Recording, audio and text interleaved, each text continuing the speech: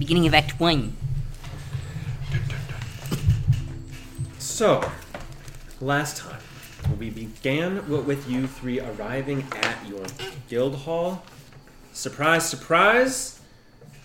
The gates open up, and there is celebration, there is applause, there is back slaps, there are drinks, there are Annie-teenies, a bunch of food is out there, and Annie's like, I hate surprise parties. As you all enjoy a surprise party. You have to, I specifically requested it. Annie was plied with all of her favorite foods and familiar spices from her childhood, kebabs, ratatouilles, and whatnot that are in the coloration and rough shape of her horns, drink in the coloration of her eyes, a obsidian, albeit probably not the whole thing for sheer expense purposes, gravestone, and conversations were had. Fun was had. Several guests arrived that you're familiar with, from Heimat of Chorus Forecast, Brotor Steelfist, Luck of Sun, the sheriff who came. But then there were four others that were familiar to you, but not members, bless you, and that was the Fortune Star crew, Captain Elita, Dermon, Seamus, and Mamalda. And essentially saying, we're around, we're looking for work. Maybe we could be pseudo members, sort of thing, or it's like pseudo. We'll see about that. You three ended the celebrations by going to a hot spring that was crafted by Master Maker Canadius as well, and stoked by some others, and had a nice time relaxing, talking, a bit of self-pity, a bit of lifting up the spirits. I'll get over it. Just give me some time. It's not a bad thing, just that is what I'm calling it as I see it. Some spirits being lifted up, hoisted to the skies. Wait, you guys can see in the end, you can see too. You all saying, well, you're going home. Via him up a tree. You'll hang out for a few more days here, and then you will skedaddle to Elfheim, and you'll just hang out here. Maybe you have a dinner date with the Marquis whenever you choose. It seems to be an open invitation. Whenever you want to come, you will be welcomed, sort of thing. Then we broke into a bit of controlled chaos there, which will be the theme of tonight, as you had various other conversations, meetings, and the such. For example, Urfael blessed Norwin with the wooden majority of Ashugo's old weapon, the shards of the metallic portion, the broken parts of some other ancient weapon. Earth's keeping like a cool shark tooth necklace around his neck. But gave you this thing called Heartwood, made of Heartwood, which hopefully the elves can help you forge into a shield, something to you can then now can graft onto your dragon shield thing. You're like, other chats, conversations, and these such are had. Annie had some conversations with Elkurus. He spent the night here and there, but he's spending definitely more nights on patrol and infiltrations, but very much not giving you many details with that. Basically telling you to focus on the light above, keeping Elspeth safe, while he looks at the darker underbelly of the city. Part of that was he did admit to you that something fairly extreme happened while you were all gone. Do you recall what that was? The Boar Market. Not that. A certain establishment was broken into. Ah, yes. The Crystals of Denian. Oh, Crystals of Denian, yeah. And 4 were killed, but 1 got away. And they all seem to be people from below, but well armored. I think 8 of them were killed, okay. Yes, and they did indeed seem to be denizens of the lower plateaus in a variety of districts and such. They were armored. They came with weapons and simple magical items. But the oddest thing about that break-in was the fact that Denny, you can't have a magic store. You can't be a man who is a purveyor of magical goods without having unbelievable power and protection set up. Indeed, One person still got through the safe. Got through the protections, got through the safe as if it was hardly an inconvenience for them, which led you and Alcaris to a certain feline double that may have been involved. Then, yes, the next thing was next night he had to get up extra early for work, and the next day after that, the Civis Sun main headline that you hear about is the death of the Bormar Patriarch as he was being moved from the Kundrak prisons to the court of High Judge Gerace. The public court hearing finally starting after the defense has had months to prepare. You went to Basilisk. Then we're told he is in the office. You went to confronts a harsh word to talk to him Check to on make him. sure. Check on. I was gonna say him. check on. Exactly. I wasn't confronting. I was fully like, I know you were there, and I want to make sure you're not dead. He seems completely unblemished, though slightly more tired than normal.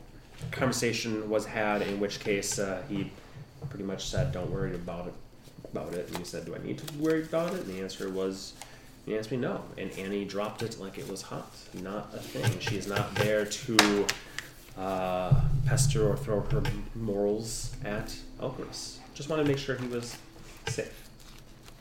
I believe the last thing we did then was we began part of our long short with Raphael, where this would take place again. Timey will be Miami here. This would take place after you have already left your journeys, and 2 new guests arrive. That of Dakin and Yulway, some friends in distant Silverjoke. We always accept friends, and you said open the doors, and they opened in, and you saw them looking fairly well.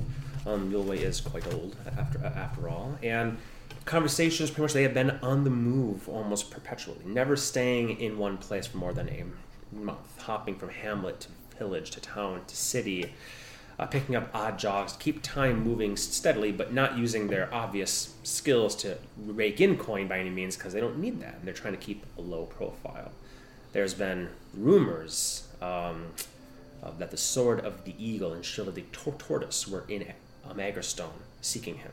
Unconfirmed, but enough to keep them moving and under wraps.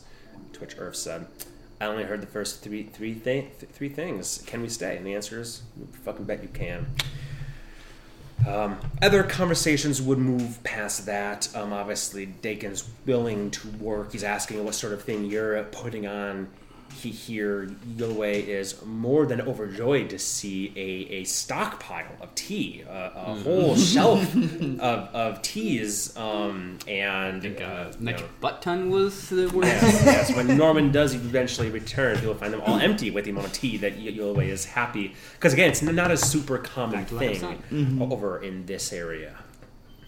So he is quite pleased to sit there, smoking a pipe occasionally, drinking tea, constantly chatting and watching as things go on. I wouldn't say he's addled per se, but definitely there is an amount of stress that comes from fearing for your life, and he did get stabbed and ganked quite a few times when he did the rescue of your good friend Dakin. And game mechanics aside, just because you guys can sleep it off and be completely fine the next day does not mean other people can. So, Bitches. you mean those mechanics, bitch? I don't care about flavor. So with that, yes, please. What Also, Annie approved the funds for multiple barracks. Yes. Yes. I was just going to mention that you get 75 beds? Something like that. I forgot how big they were exactly. We were gonna I think it was let about our that. good friend, blanking on his name, Saucy Pepe Le Pew dwarf.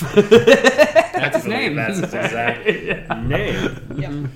Svenny Silvertooth. Svenny, there we go. I was like, Yep. it's not Sylvester. That's what I this. Just wanted to mention that because with all of the new people, it's the way we're There it growing. is. Indeed, it is the way. He is more than happy to take your coin. I mean, accept your business, and building can commence quite shortly as you employ the Iron Hand Building Company once again. Anything else I missed? I think that's weird. Okay. Now we begin the real controlled Anchors were chaos commissioned. here. There Poison is Lady's gone? a whole... Oh, I was just saying the Poison Lady's gone and the Sky Anchors are commissioned. There you go. See? I knew that there was... There's going to be a lot of that. This is going to be a whole session tonight of some small things, some bigger things, some things that you guys want to do, and some things that I want to do because you're here and whatnot. It's like, this guy just wants to kill us. That's his entire job. That was my hide the pain herald attempt. I am doing it. So, we'll go around the table. We'll see if there are smaller things, bigger things that you wish to accomplish. And there will be times that I will set scenes, which means for the sake of time and brevity here, there will be accelerations, and I will simply set a scene, placing you in it for you to react to. If that offends, I would never do that. Please do stop me and go back and say, I would actually have done this, or interrupt me at any point in time. But it's easier for me to simply describe and set a scene and say, this is where you are, how do you react, rather than us get to that scene via back and forths and RPs. How do you get there? Carpet. Which color is the carpet? The crimson one. Well, that one's taken. You'll have to use the blue one. Fine, I'll use the blue one. And this is the sort of high-stakes gaming we want to have here. So, Because the blue one's rigged to explode. Roll. Off of it. roll for roll. One more thing I will mention, just because it feels pertinent, is that we did reach out to the Archlector, and his vials were empty too. Yeah. Yes. Then he said, when are you going to come He said, over? fuck off, old man. He said, must fuck have off, old a man. I party. just died, basically. Very good point. Yes. And Cassius and Syndrus would return with lightning moss and eagle talons for delivery to Hans and Galen, which you would be more than happy to go and see them. They don't have anything immediately for you. I think there are a couple of health potions. You already gave me some but stuff. not much else. It hasn't been that long a time, but now they can get to work on haste potions, which you actually did give her from, but that was 2 sessions ago, so it never happened. Never happened. So on that note, so begins the chaos here. Throw in a scene if you want, if there's a thing you want to do.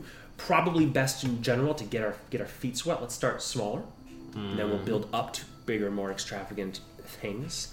So is there anything, Annie, we'll start with you. I will start with going shopping for oil of slipperiness, if I can find it. Okay, go ahead and make me a roll here. Would you employ Elcarus as I'm just looking for this thing, if you can find any, or would you do this solo? I would ask. Okay, so roll at advantage then. Okay. Both of them are 18s. Oh, What look should at I that. add to that? Investigation, but you can add his if you want. His is higher That's than yours. Elkris and walking that's in the going room to be saying, I found easily some. It's above at, and then them saying in unison. His investigation. Oh yeah, 26. 26. That's why you win. Yeah. We'll say the DC of this was 20 Nice. because this is not a super duper helpful thing for war, and it's not something that's intrinsically dangerous. So it was tricky to find, as most things that are magical in nature, but it wasn't like 20, 25, or 30, which would be nearly impossible. So you do find. I'll give you a chance of possibly finding up to 3. I'll have you roll a d6, but before you do. On a 1, 2, or 3, you only find 1. On a 4 or 5, you find 2. On a 6, you'll find 3. Okay. There you go. I want 6. 6. Yay! These are really nice. You got me. Thank you. You have the actual slip, Yes, sir. and you just had it. So why don't you just write down on that you have 4 total.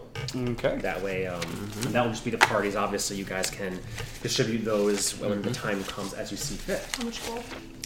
Good question. I don't We think do it's like crazy little circles so expensive. that we can mark them off as we use them. It's a pretty high level spell. I don't know. Isn't freedom of movement 4th level? Yeah. It applies it for 8 hours on Yeah, I concentration. know. I think that's normally only an hour. I want to say they're like 2G a piece. Knock it off. This one doesn't say on it. My last one did, but It will now. yeah. So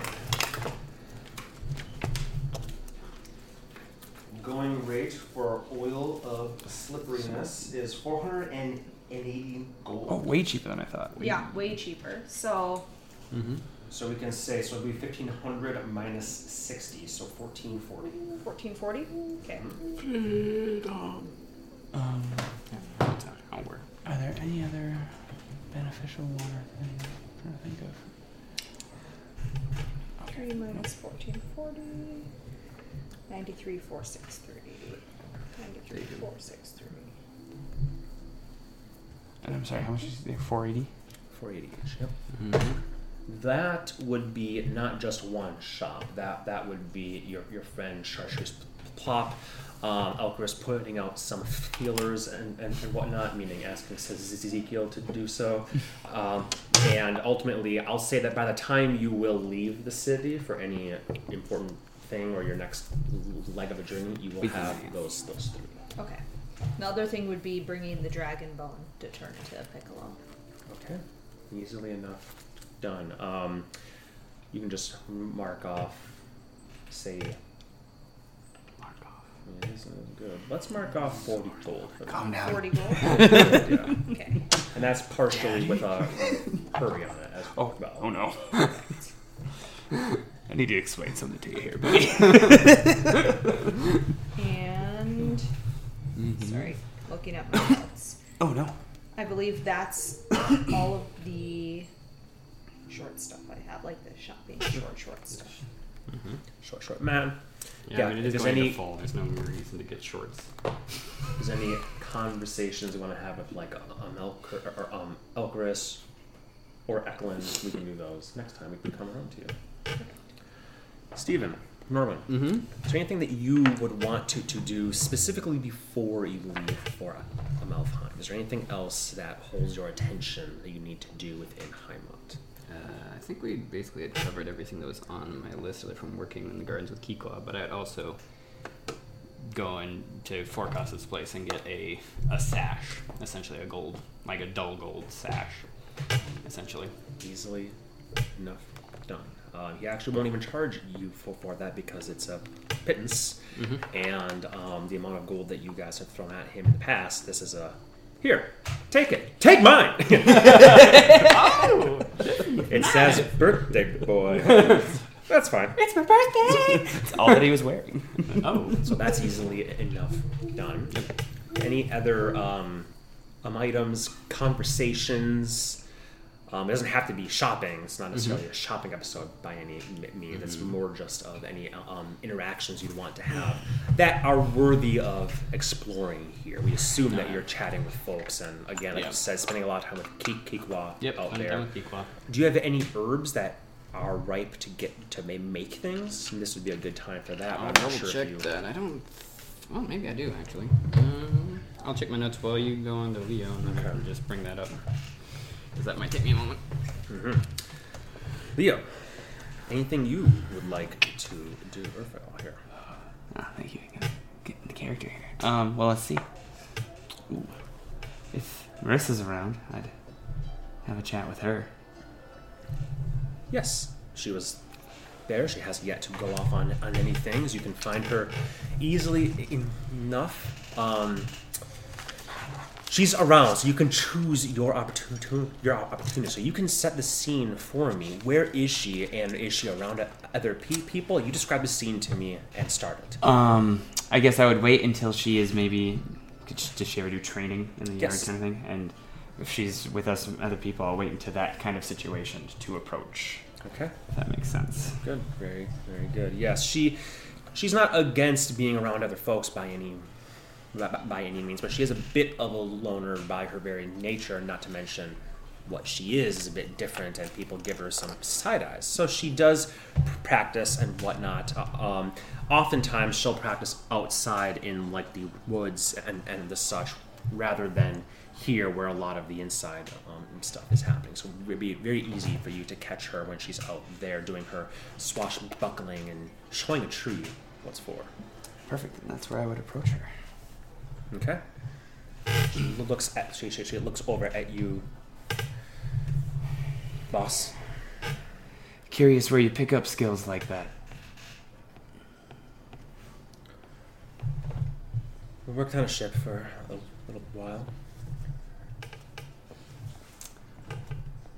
And they taught all their ship hands how to fight like that?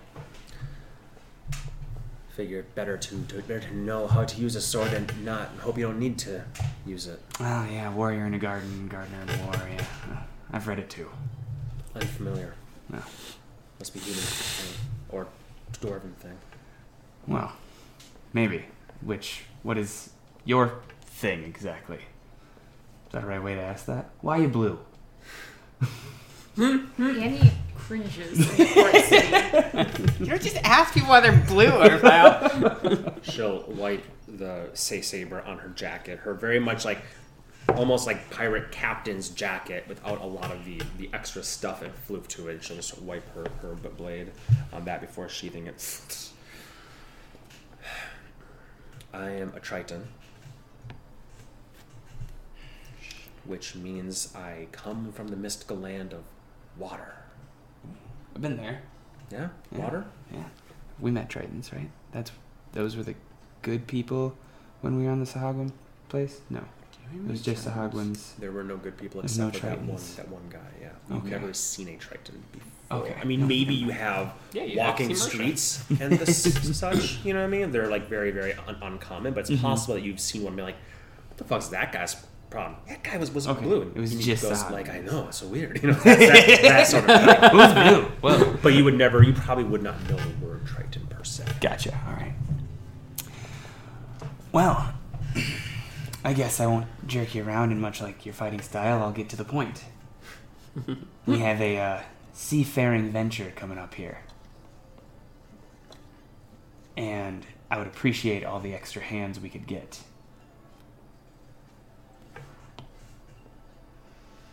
You see that her, when you say seafaring adventure, she sort of gives you a look. Okay. What's the rub? That's a thing that you people say, right? I've heard it that way, yeah. Okay. We're going to the water plane to retrieve an item for a friend.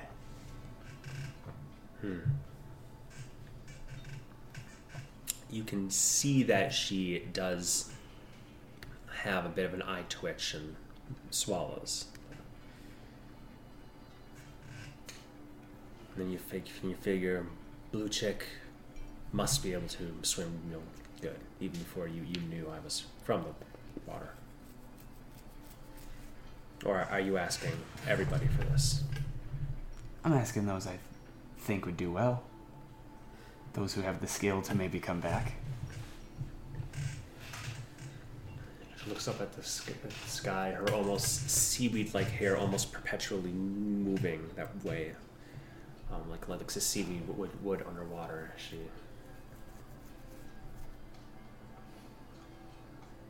I feel like it's a bad idea to tell you no, but I really want to. So I'll let you take that how you want. I'm all for getting shit for friends, but she'll hold up her fingerless, gloved hands there. I guess it was this one. She'll take off the glove, and you see the scarring in between all of them. And she'll open her hair, and you see that the way that her ears have been clipped and such. Not much for swimming these days.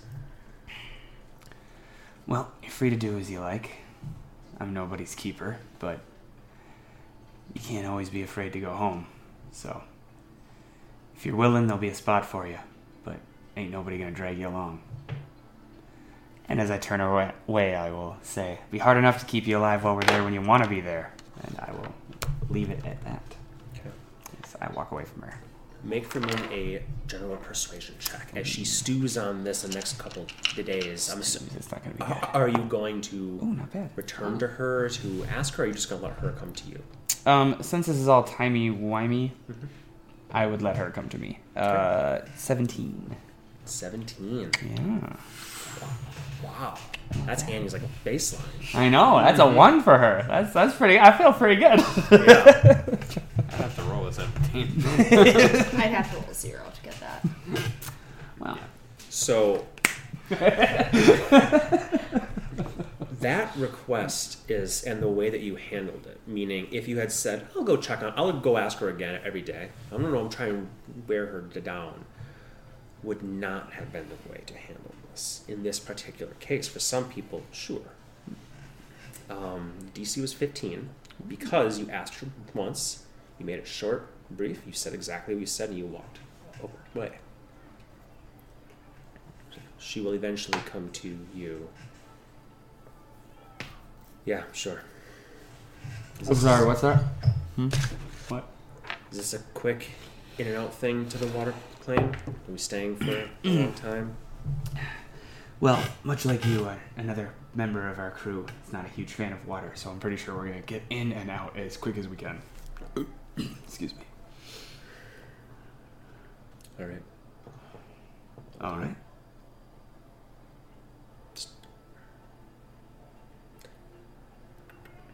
Okay. Do you know where we're going? Not a clue.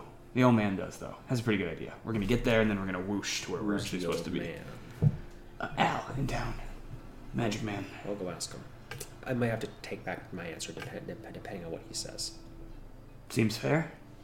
She turns, leaves, comes back later on, and will recommit to you that she will go. Oh. Whatever. I'll still be eating. Good! Just a slow burn. Slow burn. A wheel of cheese that is actually a pie chart for how much cheese is left. It's a beautiful thing. He's got afternoon plans, then it sounds like. Yeah. I had a big day. Fun, dude. So yes, you can include her as in your repertoire. Perfect. Is there anybody else you would like to have a similar conversation with? Yeah, I think Cassius is someone else who I'd talk to eventually. Okay. Cassius and his sister are indeed both around. Go ahead and set the scene for me here as well. They'll be tending to the horses, seeing as how they've seemed to get the most use out of them. Mm-hmm. And I will approach them at said stables. Okay. Do you want to catch him when he's not around his sister? Oh, she can be there. I'm going to tell her Yes. to leave right away, so I can... Perfect. Yes, so they're chatting with some other folks, other lower members of the Grave Walkers, and Cassius is being very matter of fact about if you walk behind a horse and it kicks you in the head, you may be smarter than you are right now. But that's not a risk any of us want to take, right? And this 40-year-old woman who he's speaking with is like, I got it. You don't have to talk to me like I'm a kid. Oh, I'm not talking to you like you're a kid. I'm talking to you like you're a fucking idiot. Okay? I see you do that one more time. I get it. Walks away. Sindris is like, you could just let her get kicked. He's like, good. I'll whistle as I get closer. Sindris! Inigo's got something to talk to you about. I gotta talk to your brother. Oh, good. She will depart. You know, you really gotta be nicer to people, you jackass. Oh, and I'm gonna wait till she's out of earshot before I go. Alright. Got a job for you. All right. You might not come back from it. Most jobs are like that. Might have a big payday, might have nothing. Ooh, I don't like that, but sure. Going to the plane of water. The plane of water? Mm-hmm. Water plane. Okay. Shut up, I said it right. I'm not much of a book learned guy. You'll have to fill me in on what that whole thing is, but okay. Place, a lot of water. Ocean, got it. Got it. Okay. So you're down? Whoa. That's somehow less information than the bulletin that we pick up on the streets that says help wanted. It'll be you, me, Marissa, Annie, and Norwin so far, maybe a couple others, venturing in to retrieve an item for Alabastus in town. Something he needs for his grand plans. Hey, you need me to go. I'm your sword. Is this a dangerous place, this water plane? I did start this conversation saying you might not come back, right? Didn't know if you were joking. Nah. Well, I don't know how sloppy you've gotten lately, but Pretty sloppy. I can see it. Yeah. Getting a little pudgy. You grab whatever's sticking out of his armor. Also, consider this more of a trial, too.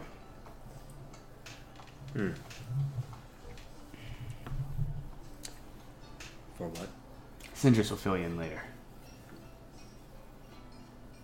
Are you extending an invite to her as well? Not to the plane, no. She'll take care of the other business for when you get back. So you're serious about this maybe not coming back thing, though? I thought I made that clear. Anytime you step out these doors, you might not come back. Hell, I might have a bad day and you might be in these doors and might not come back. Well, let's see. I did fight once, and it went great for me. One of my top performances. You were a good warm-up. Considering I lost to the champion, the one who ended up winning the whole thing, can't be too cross about that. And since you're going and the kid, what do I have to be concerned about? I'm in. Whatever you say. When is it? That's a good question. A couple of days. I don't know. 5, 6, 3. So I'll just hang out here dry until we go. I'd suggest that, yeah. All right. Maybe work on your doggy paddle. That's a good point. This Might might be a thing. I'll source some leather armor. That way I'll drown slower. There you go.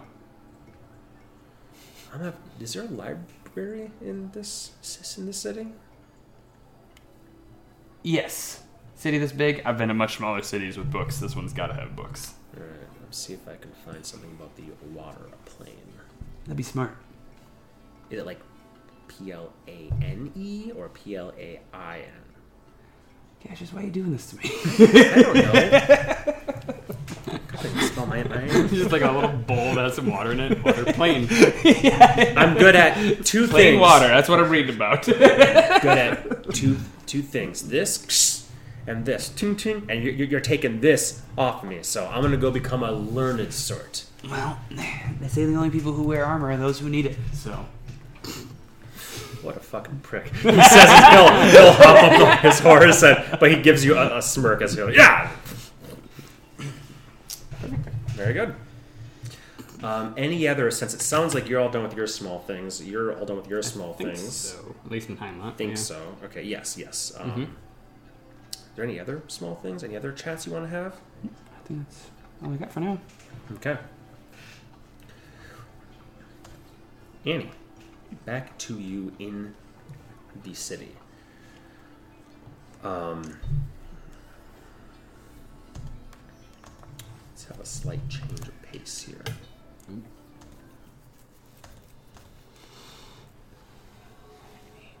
Teleport, take 8, right? Friendship stream? And teleport. Because we have to do I both. think so, yeah. The teleport will be down 1 because Real Owl will stay behind. Or no, teleport will be max because Real Owl's got to teleport us there. We're not actually plane shifting. You're right. We're not. We're going through a gate. But we will have to do it on the way back. Yeah, so. Okay. Probably, unless we're on our way back. Teleport. We might just go through the door and just crawl right back out. Yeah. Nope.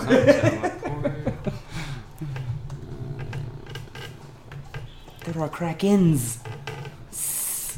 Plural.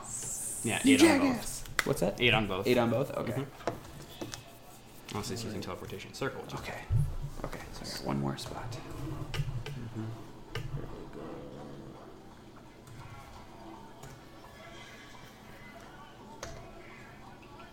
Is there anything else you would like to do, Annie, outside of some things I know that you want to do? I don't think so, because I think I dropped off the coin and note for Puck Blue last time. Yep, that's all taken care of. Yeah, everything else I'd be doing would be working Okay. when they let me. Yes. Let's do that, actually, first. We'll switch it over here.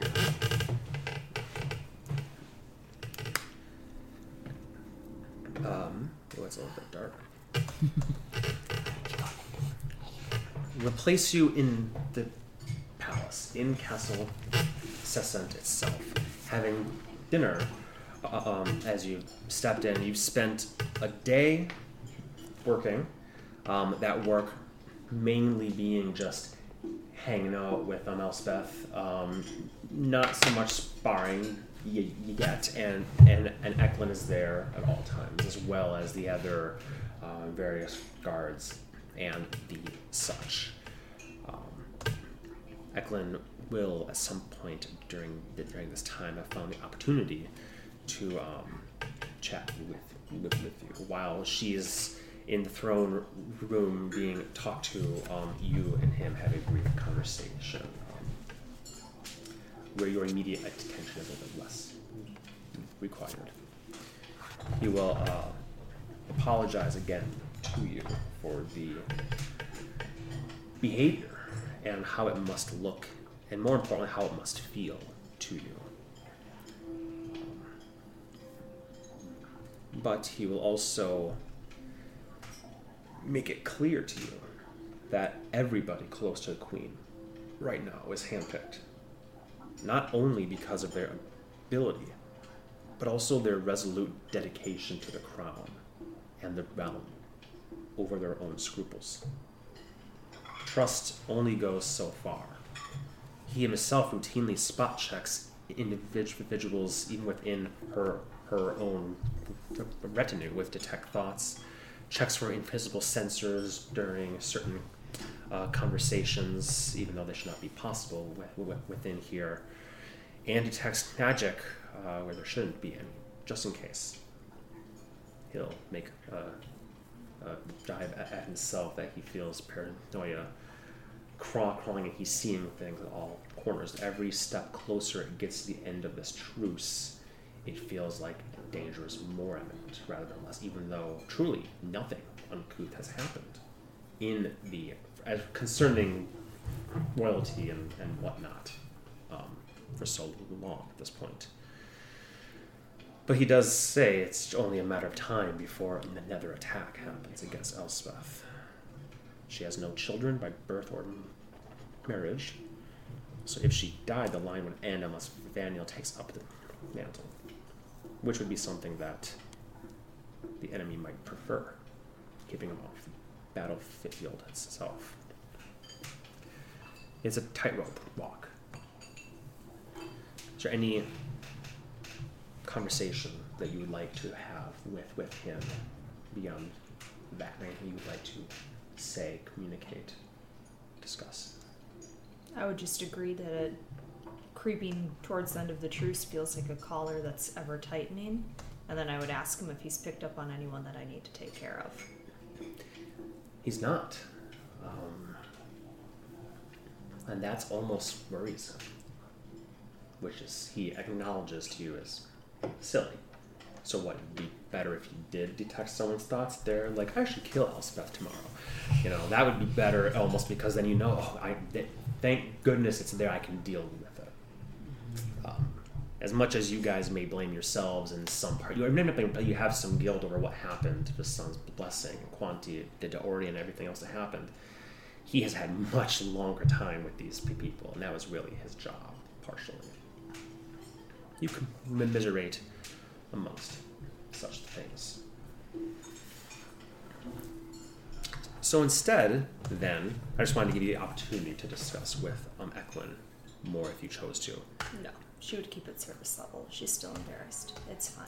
Okay. I'm fine. That was the thing. I wanted the opportunity to discuss it if you wanted to. But instead, on the 1st of Sephiros, the day of Ascension, the day that Tyr Miron ascended to become voice of the Silver Flame.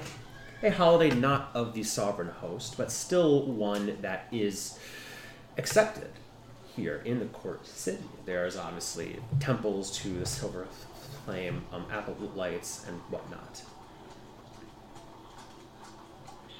There's something Annie's been thinking about for a while. On one hand, it'd be good to check out and make sure what better time for uncouth things to happen in the lower districts rather than another fucking holiday. They should just cancel all holidays. No time off, all holidays gone. No fun, no fun, no fun. The gods are dead. Mm-hmm. There you go, makes sense. Why live the game? But in addition to venturing down there, just to make sure things look good, though you're just one person, you are one person with considerable power. Your spell craft back to you at this point after having fully rested, and you've been thinking you've had some interest in an apprentice. Maybe Hildy, maybe your conversations with Koskin and Hildy have led you down a certain path. Maybe it's the fact that you feel you want to show up Elkaris that you can go down to the slums and whatnot, or maybe it's just the fact that it reminds you of yourself and where you came from. As you find your way down in the lower plateaus, Dura Tavex walking around, you can clearly hear all the horses, the bells. The sun is on its descent. It is a cloudy day here, not the beautiful sun-filled day of fall that we wish for Ascension would be, but the Silver Flame as a religion itself is something that is sometimes obfuscated, so it's maybe more fitting. What does happen is there is no garish light. It's diffused by the clouds. It seems later than it actually is. And as you are walking around the streets down there, you see a number of beggars. You see a number of people working, various inns, shops, blacksmiths, and residential areas that are just filled with people living. Everything down here is far more cluttered and clustered, except for the major thoroughfares that ring the city through all of the plateaus. The widest streets are here, but the moment you get off the wide streets, things become quite cluttered quite quickly. You see the massive chains, each link taller than you are, that stretch up diagonally toward the massive central plateau. The weird thing about you're not used to it, being this low in this city. Looking up, you can hardly see the sky. It's all just more towers, more buildings, more windows, so high up, you can't even pick up where your apartment would be, your condo would be, or where Elkaris and Basilisk Den is. But you do see those chains slowly ratcheting down, and a massive blimp, a ship with 3 different balloons on the end of the lobes. Now that you've been in a similar one, you understand a bit more how they work. That's ratcheting down people that have gone to work in the middle, maybe even upper, but this one does not go to the upper. This one goes to the Piddle, coming down to drop off hundreds of people in one trip. Not really flying, not really being pulled, very much a combination of the two. The sound is deafening, as you can imagine, these chains. But it's easy enough to ignore in time.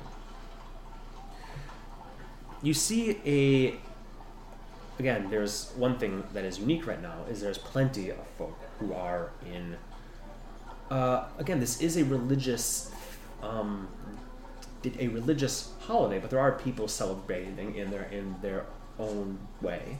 And you see a fair number, as you've walked around now for a couple hours, now not quite seeing a person that you like, sort of thing. You fortunately don't see any imminent danger, no fires, no Molotov cocktails flashing through windows. If you did, you would just snap their necks. So you don't see them, and you're like, damn. But you do see a number of Silver Flame members, acolytes or keepers of the flame, priests, clerics, whatever you want to call them, that are working donations in some spots, in others, like they're accepting donations, and in other spots they're handing out things. Just really trying to be a vision of good for this religious day. You see a boy with brownish hair, steadfast eyes, but you hear him before you see him.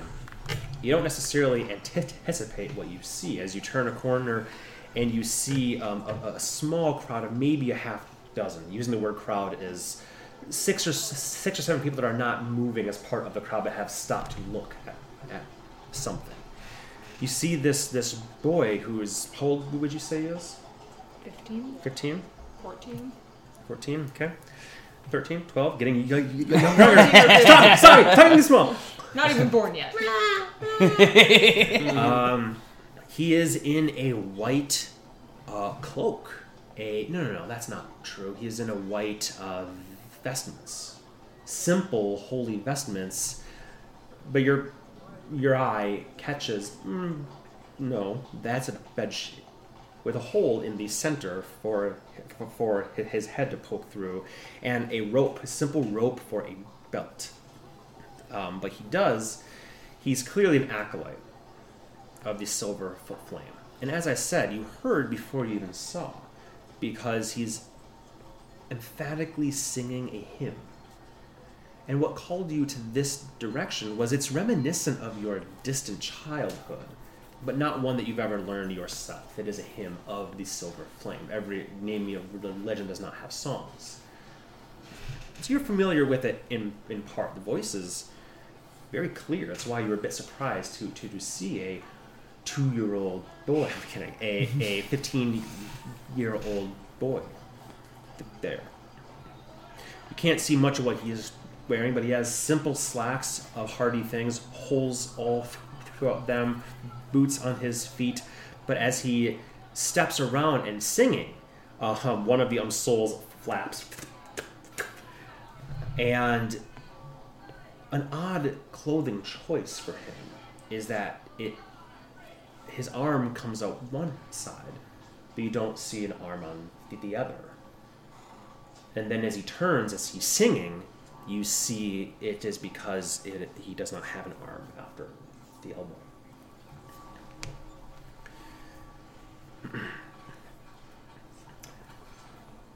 The thunder of this massive dirigible landing, and the hundreds of boots beating upon wood and metal as stairs are wheeled into place.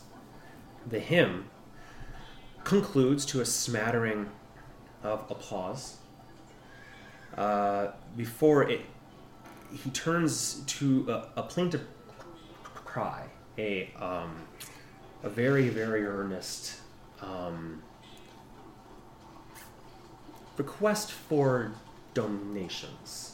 But he's placed a small basket, actually a cup, really, a mug like this, but a very thin tin rusted through, couldn't hold water, can hold copper, though, sitting there. In other words, a fancy begging. As he says, with such a clear voice for a smudge-faced, one-armed youth with a singing voice, his plaintive cry here for help is help in the endless war against evil all over Ruin, from neighbor to devil to Dark Six to Belshalor himself. Or Shadow, whatever you call him over here. And he smiles, and people are like, oh, okay. Of the 6 or 7 folk, 2 of them come over, drop a copper in. He thanks them profusely for that. He does a handstand and falls to his feet, and then does a back handspring. Very impressive bit of gymnastics for a one-armed kid. He essentially takes from a singing to a pleading to straight up a busker that's trying to get some coinage to be thrown in his tin. As people are streaming from the large crowd that had just docked down the stairs and going home to their homes down here, he continues this. And you're watching, curious, not only him, but also just everyone. He gets quite emotional at times. At one point, he grabs onto a large aproned fellow, a full adult. This fellow with this heavy apron has a silver flame board on him. A small jar with like water inside and a small silvery flame emblem on it. And this boy takes him with his one hand and just looks crazed almost in this moment in time, as the crowd has shifted mostly, save for you, who's keeping a general eye. His demeanor has shifted quite dramatically at this point, and he grabs this man by the apron and says, "Do you not understand? Do you not see that the efforts to fully vanquish Belshalor take bravery, time, courage, and gold? What could be worth a copper more than all of our lives?" The apron fellow backhands him across the face, his dirty knuckles striking his cheek, and the boy topples. Others walking by gasp in shock. The guy says, "Fuck off!"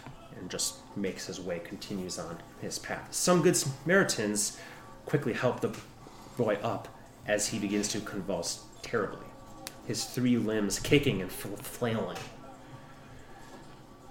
Your passive perception is high enough with Icky on your shoulder to see his flailing arm definitely snakes into the inner vest pocket of the finest dressed of the three folk that tried to pick him up to his feet and into his little pouch. They set him to his feet. His lip is bloody, his cheek reddened from the slap, but more damages his ego. Tears well fully in both eyes. A few more passers-by take pity on this young acolyte, seeing what happened. One even sang, "Poor lad probably has a quota, fucking flamers," and which is a derogatory term not for gay people, but for Silver Flame followers. And a good 5 or 6 will toss a copper or 2 into his tin cup. Several others even follow suit, and the sniffly youth bows deeply, thanks them profusely, his voice warbling, tears streaming down his face, and even more toss a couple more coins in, out of guilt, or perhaps deep down everybody seeks a sincere thanks from a stranger for doing one selfless thing. After the small crowd that have gathered there departs, he does as well. Tears still on his cheeks, but his eyes are clear as he lifts his head. He licks his bloody lip as he looks into the pot and smiles. He takes off the sheet, tucks it under his one stub right here, snatches the pot with his open hand and strides away quickly. You probably can't help but be a bit curious where this acolyte wearing a bedsheet, youth with a voice, some acrobatics, where's this all leading to? You saw the way he did that. As you follow, you sometimes have to actually rely on Icarus, who you send up, watching over. You rely on him following from above. You follow the path. When he turns, you turn. Your eyes, as good as you are having a hard time picking up this boy amongst all of the crowd. You do watch through Icky's eyes at one point, as you lean against an alley wall, and you watch him on another street over smoothly deposit probably a good third of his coin into the bucket of a silver flame priest, as the middle-aged dwarven fellow is delivering a similar sermon and hymn to a small gaggle of onlookers. The silver flame priest never sees this boy make his deposit, and the boy just smooth as a cucumber, just and continues on. Shortly after that, he ducks into another alleyway. You again have Icarus light on the top of the roof, looking down and here. And another few coins go to the big apron fellow that had backhanded him minutes prior. Oh, why you keep insisting on this way, kid? Gotta be an easier way. I can take it. As my father says, no pain, no gain. The bigger man smiles and shakes his head, accepting the few coins and walking away. Same time next week? He says, yeah, I'll find you the day before to give you the rub. That's where Marissa heard it. That's the thing. And the guy just shakes his head and says, whatever you say, you glutton, as he pockets the 3 copper. The boy, now having significantly less coinage, walks a good many districts at that point. You can choose to intercept him if you want to, or you can watch and see where he is going. I would probably intercept. Okay. Does he have like a coin pouch or anything hanging off of him? He probably would have a pouch that had been more like a fanny pack that was obscured by the sheet that he would have deposited that, and the mug is just kind of swinging in his hand, sort of a thing. You would notice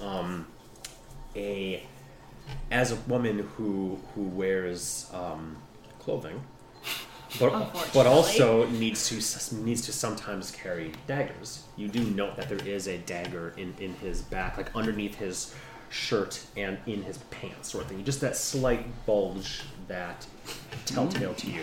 Don't be gross. He's 15. Or twice its life. Slight bulge. I would try to head him off. Okay. And pretend to bump into him and take what seems to be valuable but easy. I should also specify, I'm assuming that you have been disguised this whole time. Oh, absolutely. I would never go down to the lower. Describe how you look right now, then. Like a plain woman, 40, human, wrinkled, disheveled. A lot like this. You familiar with Mad TV? Yes. Mrs. Swan? She look like a man. That's what I imagine. You were like, Annie, look like a woman. You got it. Average. Just Average. So average. Mm-hmm. You're describing Lorraine from my actual favorite skits. Oh, that's nice. Okay. I do like those. Those are the best. Okay, so you look like human, adult woman. Yep. You can follow Icky's path as he just slowly, lazily rides a few thermals, and you can head him off at the pass, scooting your butt a bit quicker, maybe even a clever use of a misty step if you really want to get the jump on him. And you can cut him off at an intersection. You're trying to bump into him. Yep, in a way that seems natural. Mm-hmm. And you're trying to snatch his entire coin pouch. Anything that looks easy, that I think he would want, but the easiest thing to lift off him. Easiest thing to lift off because the pouch is on a belt. It's looped through and it is tied. He's very deft with his one hand. He watched him not like tie and cinch it quite tight after he delivered those coins. It looks like he's not planning on opening it up in the near future here. But I would say the dagger's probably the most easy thing. Other than that, you'd probably have to truly worm your way into his pouch, which is possible, but more difficult, I would say. Then I would do the dagger. Okay. I'm going to have him roll a perception check. Do you have his stats? So it's okay if you don't. His numbers are not that high. Jesus, criminal crust. Sounds like a Steven. Nat 20! Oh. You said perception? Mm-hmm. That'd be +3. +3. Whew. 22. You can roll a stealth check. Just because you want to be not seen until you bump into him. That's sort of the whole point of this sort of thing. Otherwise, he'll just avoid you. And he is quite perceptive. So stealth, I'll only be 18. Okay. As you come to bump into him, his eyes just dart over, see you coming out of the alley. He'll stop and just say, whoa, you okay there? As you sort of stumble as if you were going to fall into him, but he stops and takes a step back. And he goes, whoa, are you okay? And he'll actually grab you and, like, to steady Ugh, you. fucking roads. Think they'll ever fix them? Down here? Not likely. Ugh, sorry, lad. I will move like I'm walking past him. Mm-hmm. He'll just, you see through Icarus's eyes, you'll just take a few steps and you'll see that he is standing there watching you till you're about 10 steps away, and then he'll continue on his path.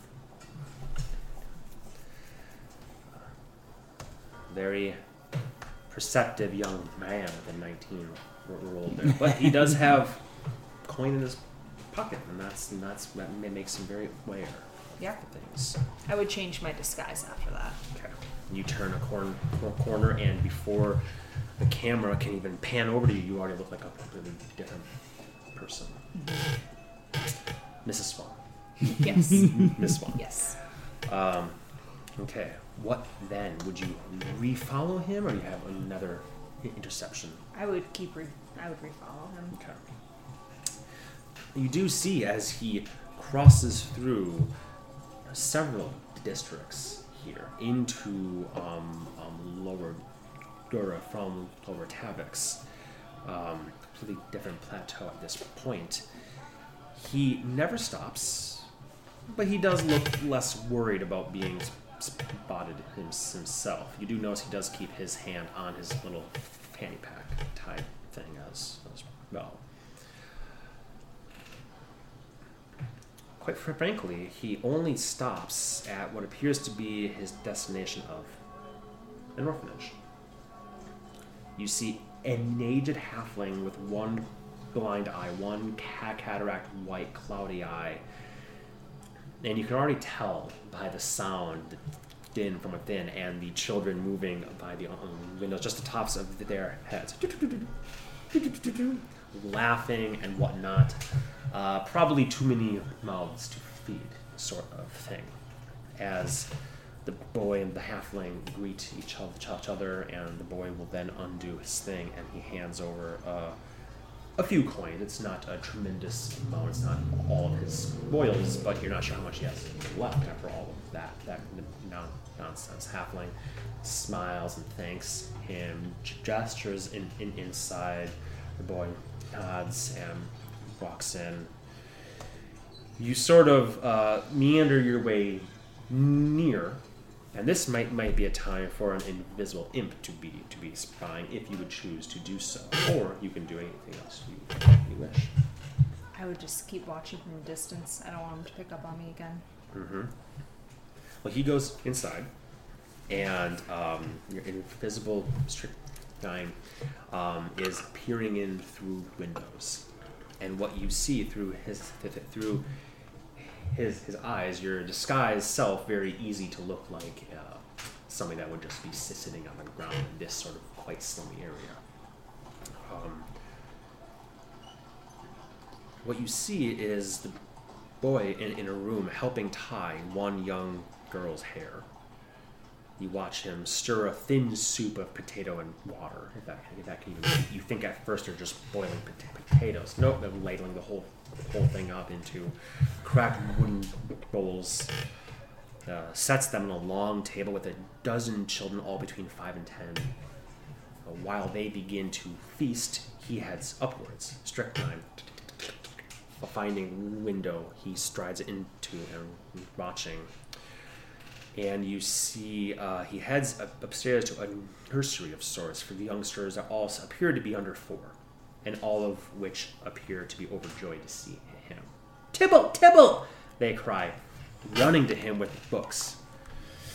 The word book is generous here, for most of these are merely a few pages folded together, the glued spines long deteriorated. But to the boy, who apparently is named Tybalt, he says, "Now you know I can't read." Children all laugh at the clear joke, and he smiles. "How about tonight I instead tell you all the story of Tira Miron and her sacrifice to seal the terrible monster Bel-Shalor. It is the night of ascension, after all." The kids all nod and rush to their beds, many with 2 children sharing a single blanket and a single pillow, despite the chill. He launches into a whole tale, not unlike one that you recently saw at a certain ballet performance. And the kids are raptured, and you find yourself, even through invisible Strychnine's eyes and ears, you actually switch from seeing to hearing as he puts his invisible ear against the thing. It's a simple tale, but he tells it with such conviction, with such meaning, and the sounds he makes. And it is truly, you almost get lost in it yourself before somebody kicks you, and you come back to your senses, and someone's like, alive, and just walks off. So he might be talking. Is there anything you want to do while he's in story time with these kids? No, honestly, I wouldn't bother him unless he's on the street. Okay. About an hour goes by, and finally he will depart. He will help the halfling fellow with a few folding and laundry and chopping stuff for the next day, which the old man will hold like big old stalks of celery and leeks, and he'll chop them. And he's like, "I don't know where you got them skills with the dagger, boy. I have friends." All that stuff.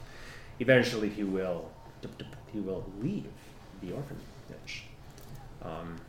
You, via Strychnine, never saw him go to a room that seemed before him, as he will then continue on his path, his hand still carefully on the purse, and though the tin cup was left at the orphanage. So you would see him again on these streets with another destination apparently in mind. It is getting reasonably dark at this point as well. Would you wish to intercept him again at some point? Yeah, I would not approach him head on though. Not like a, "Hey, I'm going to talk to you." It would be more of a stealth thing. Mm-hmm. Okay, so you described to me the scene though. He's going to walk for another 15 minutes or so. I'd probably just try to lift something off of him again. Okay. Make another stealth check. 27. 27, yeah. He seems much less, I don't want to say aware, but much less concerned now as he's walking through. Maybe because he deposited enough coin. He's, if I lose this, not the worst thing to happen. And you would easily be able to stealth up to him again. You're going to try the old bump and grab, or you're just going to try and walk behind him and lift the dagger? Bump and grab. That way I can like bump and be like, "Oh, sorry." Roll a sleight of hand check. Ooh. Ooh. 32. Well, I rolled an 18, which is very high for him. That's a 21 perception, as he didn't see you coming. You bump into him, and he like almost falls, but very quickly steadies himself, and then steadies you as well. Whoa! And you just lift that, and you have it. So I'm assuming you're gonna skip the daddle, or are you going to stay? I'm gonna walk away from him and be like, oh, sorry. Start walking away. Mumbled apologies from you. No problem, he says, looking back. Clutches his pouch. What is with people tonight? He says. When I get like 10 or 12 steps away, then I'll hold it up and whistle and be like, you need this?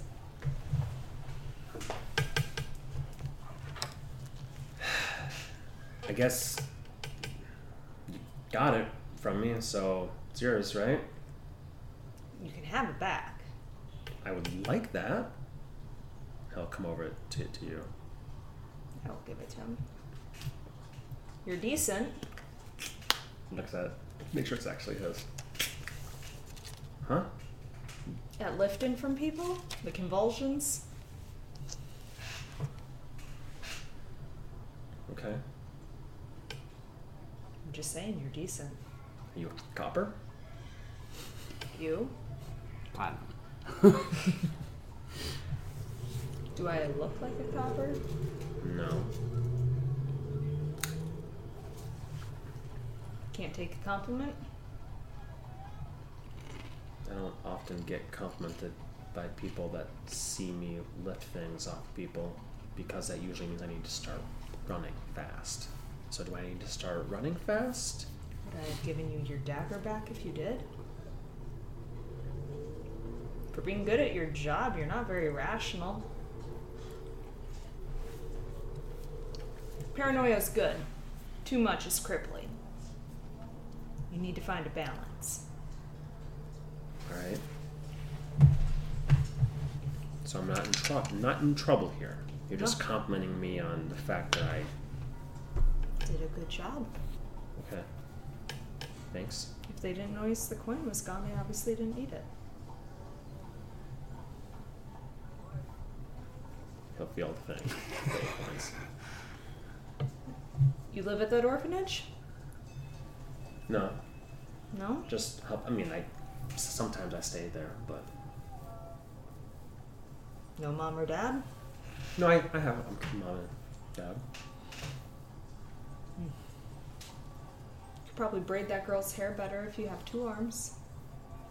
Yeah, well, you work the machines in the forges, and need small hands and all that stuff. But sorry, I don't mean to be rude, but this is a really weird conversation. So yeah, you're right. I could do most things better with two arms. Sorry, I'm not used to, speaking good conversation. Yeah, okay. Good thing you're not like a bard or something. That would be crazy. Thank goodness. So anyway, I am looking for someone to help me out. Sure. Does it pay? Whatever it is. Who'll pay enough to feed your family. Okay. Does it involve putting my one good arm into a bunch of machinery? No, it involves getting you a second arm. If you would like it. And you'd have a room of your own, and food, and a job. Multiple jobs, kind of. I mean, helping me out wherever I need, and the person living with me. I mean, there's probably better people than me to help you with that sort of stuff. But they're not good at lifting. Oh, you need a thief? No, I need a bard. Oh, those are just stories and I tell and hymns that I learned because people tend to throw you coin more. Well, I would prefer to get my coin without lifting it, as you say. But, people tend to throw in so much and then I pinch the rest naturally. Naturally. But I would prefer to earn coin. And people love religious stuff. I don't know what the Are you a deal follower is. of the Silver Flame? No. But it's, what better day to use that than to today, Very true. right? Plus, I always give half, or maybe not quite half, but a good amount of what I do lift to actual followers of the Silver Flames. I feel like it's the right thing to do, Nah. So, your jobs would be... Apprentices has more scruples than Annie does. That's what she's gonna beat out of him. So the job, if you want it, I have a puppy. And I leave my home a lot, and I need someone to take care of my dog, watch my estate, my home, and run errands for my friend who lives with me whenever they need. In return, I will pay to feed your family, you'll get room, you'll get board, and I can teach you more. Coppers are great, but how do you feel about, and I will flip up a platinum, these? Is it just like a real shiny silver? No. Yeah. He twirls it across his knuckles. Keep it. Okay.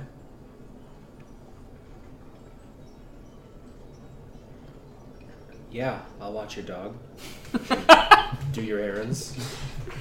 I don't know if that's to do with being a bard, but... Oh, I'm a bard.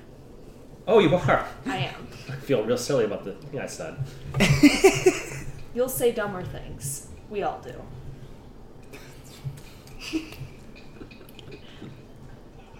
Okay. I'm not one who's going to hold it against you. It was funny. Alright, when does the job start? When do you feel like having a room of your own with a fire and food? I don't think Mom or Dad will really notice, so whatever. Well, home's open tonight. There's already a bed. Tomorrow I can take you get an arm and you'll need new clothing. Okay. At least shoes. He looks you up and down in your disguise like a street rat yourself. Yeah. Okay. I mean, we can start heading up and then I'll explain more. I just prefer not to be known down here. Yeah, let me drop off this to my folks. Okay?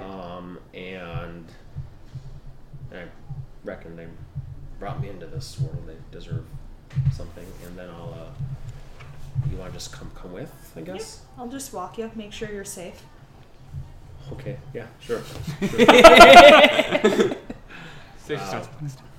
You walk another 10 minutes or so to a quite small house that looks like it's been converted to house 4 families rather than just one. Asks you to stay outside. He goes in. There's a bit of murmuring conversation. His mom yells at him, and his dad asks, "Where's Ben?" And you hear some clinking of coins on the table. So then you hear the father say, "Where the fuck did you get this? Is that a fucking platinum?" He's, yeah. So I'm going to go, and Dad just talks right over him. And you get the bare gist from this relatively brief conversation, the bits that you can pick up. The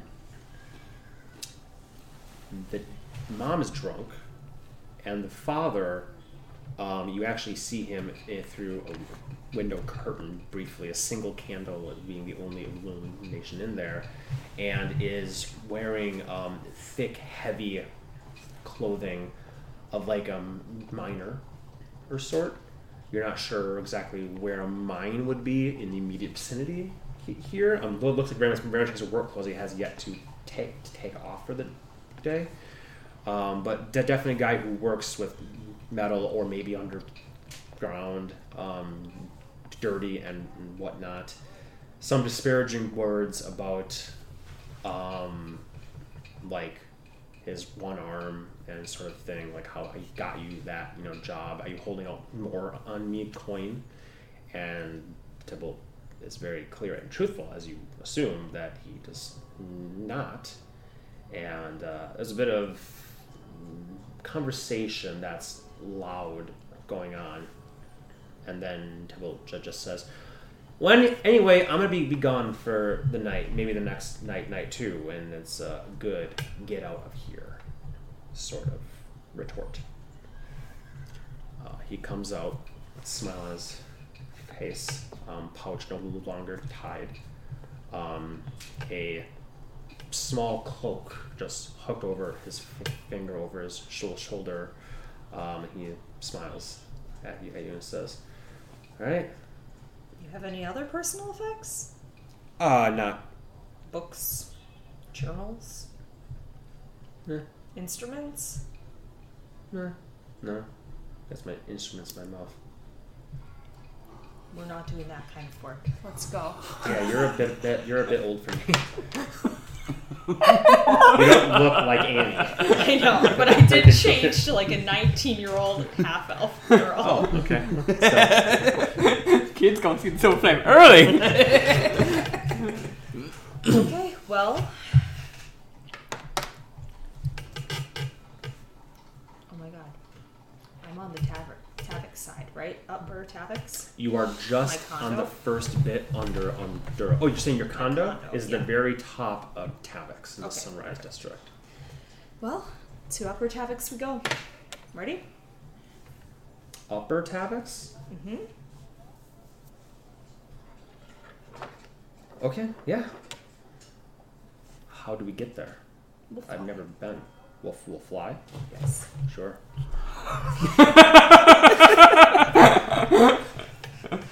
He does not. He doesn't. He's like, coin is coin, but I don't believe much of what you're saying. Well, Oh, you had the carpet on your back this whole time? no, I think actually, because it would be after I checked in, right?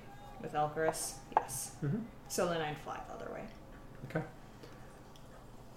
Big eyes, shock, and awe.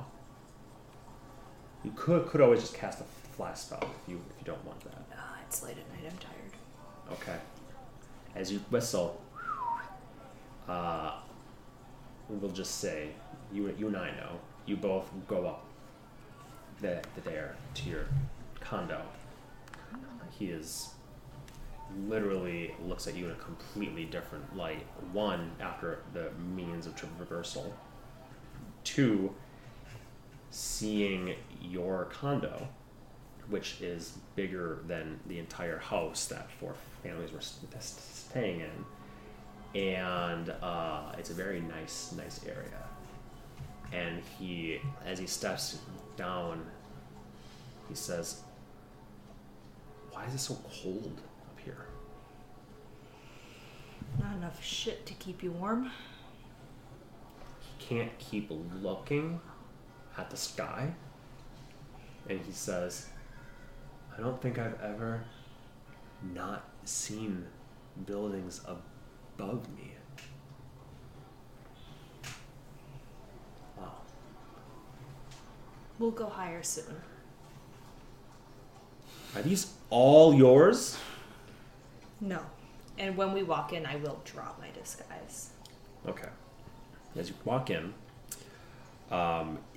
you just... Felicia's not there. She's probably performing at the Platinum Chateau. As you drop your disguise, would you walk in before him or after him? After. After him, okay. He looks around, he goes like, Your room is second door to the left. second door to the left, and he does this and then does this, right, that way. And he turns to see if you laughed at his little quip, and then he And I will be locking the door. Oh, I am in trouble, aren't I? Why would you say that? And he drops to a knee and says, I am so sorry. I know I shouldn't do the things. I especially, I will never dress like a religious person again. Unless I fully take up Tybalt? their stuff. It's Tybalt, right? Yeah. Get up, and I'll Tybalt walk you through Thuo. your new home.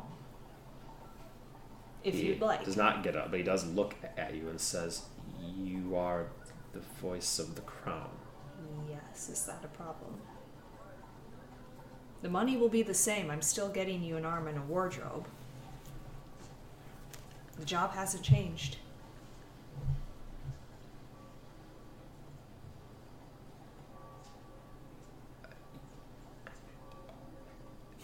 Yeah. Okay. And he stands up. Okay. And he goes over to his room. This whole room? Yep, whole room. Wardrobe is empty. We'll fill it tomorrow. I should I'm get thinking- some more shit. Maroon What? What is that? or yellow? I know what that is. Colors. I'm trying to figure out what your palette is. Just because I didn't know that you were the voice of the crown does not make me a maroon. I will laugh at that and I'll say, bathroom's in the corner. Feel free, You have a bathroom? Saw that coming. feel free to take a bath tonight if you want. The water should still be hot. Because you didn't really explain it well. Like, which corner? Okay. He will gladly take a bath, a hot bath, and I would get have some walked good him food. through the house, been like, I expect you to keep the fires stoked. Whenever someone's home, you'll probably be the one who's at home, so I expect you to keep yourself warm. Here's where the dog sleeps. Here's what it eats. Oh, that's right. Vac. Is Vac being kennel trained or just Yes. has free Nope, reign? crate trained. There you go. The crate is in the Typical. kitchen. In Yep. the kitchen. He's like, oh my gosh, and he like pets it and it's licking his face, and the dog's like, what small comes out, and he's like, That's Felicia's room. Do not go in there unless she gives you permission. yeah. Oh, okay, that makes more sense. So, how many families do live here? Well, I live in that room, which you will never go in. Yeah, for sure. And then Felicia Goldhip lives in that room. Sure. Okay. The name does not seem to trigger him. And that's it. Just the three of us. Well, four with the dog. Yeah. Wow. Voice of the crown and a dog. Same level. Yes. And if you're patient, I will, and you don't run off with my belongings in the night, I will feed you in the morning and we will go get you an arm.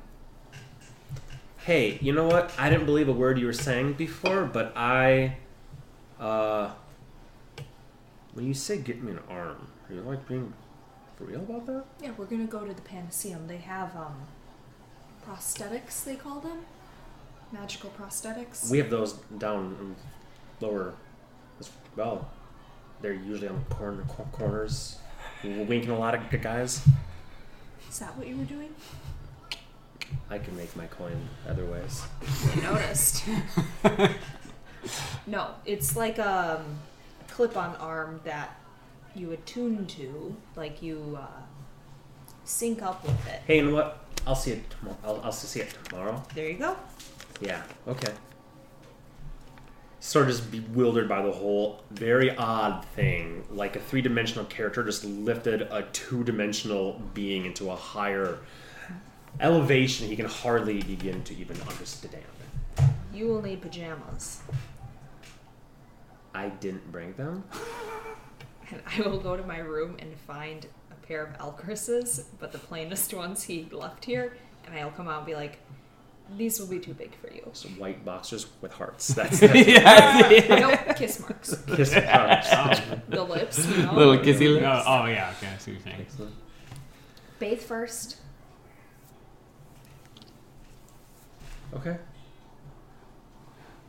You know how to bathe, right? Yeah, I've done it like three times. It's fine. I'm Okay. kidding. It's a weekly affair. He'll head and bathe Depends on where we and go. whatnot. I will get food ready too, and then the rest of the night I will just be walking him through. Like, bathing will be an every other day thing at least. You smell, and what I expect him to do.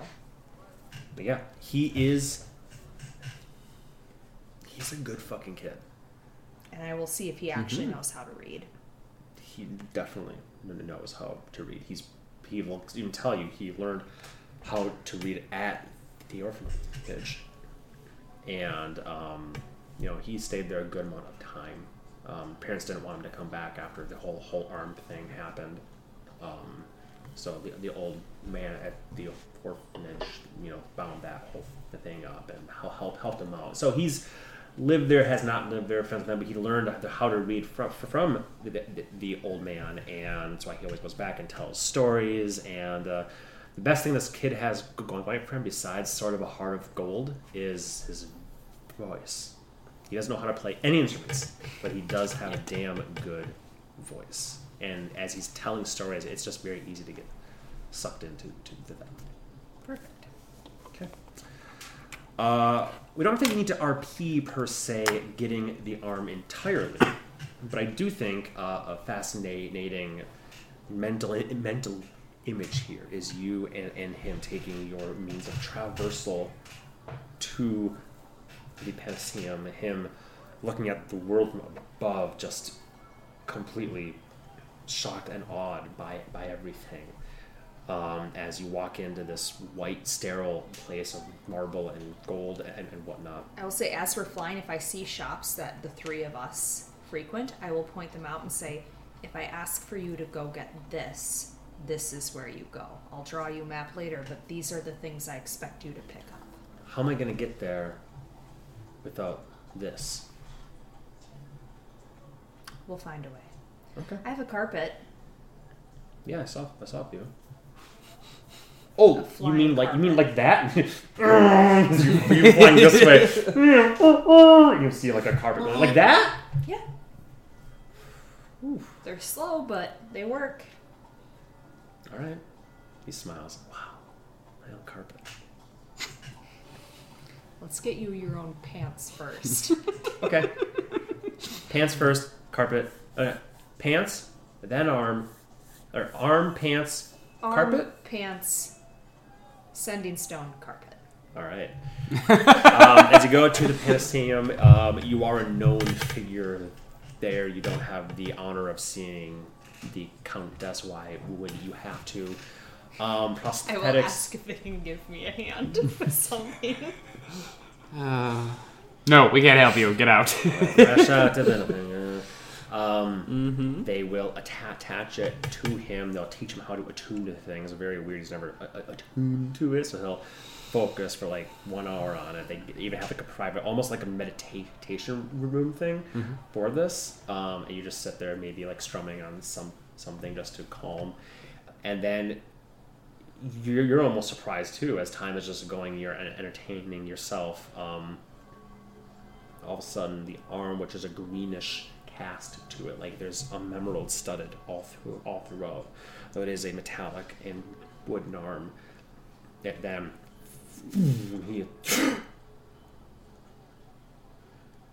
as it suffuses and you see the strap here seal onto his arm, and he holds it up.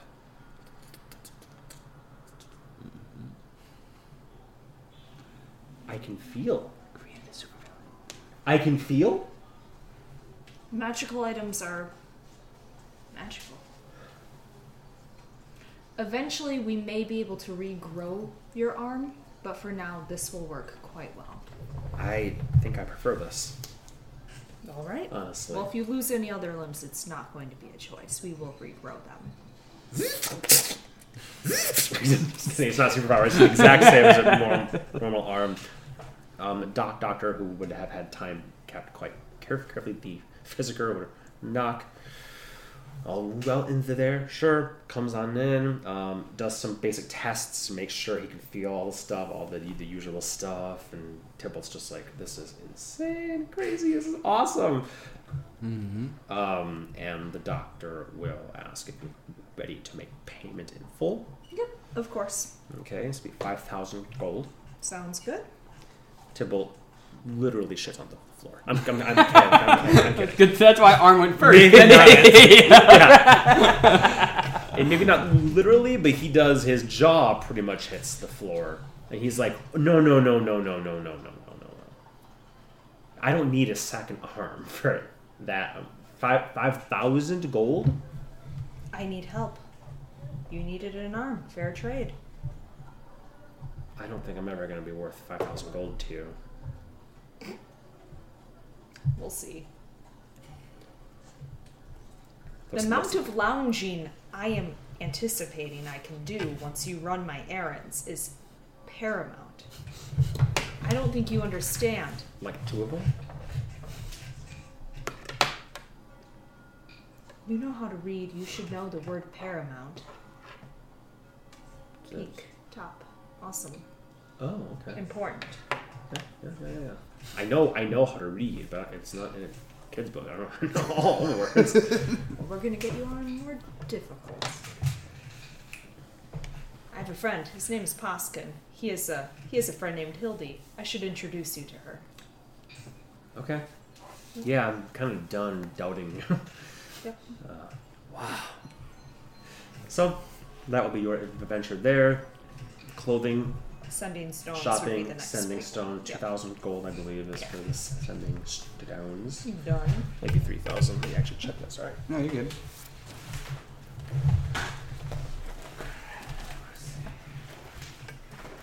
2 sounds right, but 2,000. Perfection. I will explain to him that it can only do like 25 words, but we can communicate Okay. once a day. All right. Anything else now that you found your apprentice fully? Have him at your beck and call, mostly a dog watcher. Which is important, I'm kidding. Those are many things for you as well. He also stokes the fires, runs my errands, Yep. gets me groceries. No, I would just probably bring him home and pull out a stack of books for him to start reading. Okay. Sounds good. Shall we put a close to that? Yes. Then? All the books will be on manners. And a dictionary. I love dictionaries. What a fun read. Cover to Here's cover. a picture Rachel has of him. So if you ever meet this Gomer, you have That's a... familiar for some reason. very cool. It's from a video game. Yeah, that's probably why. It looks like a Fire Emblem character. Yeah, totally. I like. That's sort of the... I saw that and I'm like, great, he only has one arm for now. Yeah, no, totally. Very cool. Yeah, that's pretty cool. Alrighty then. Closing that major arc right there. Norman, did you find herbs you wanted to try and craft? No, I'm out. You're out? Alright. Then instead, you were going to set a scene.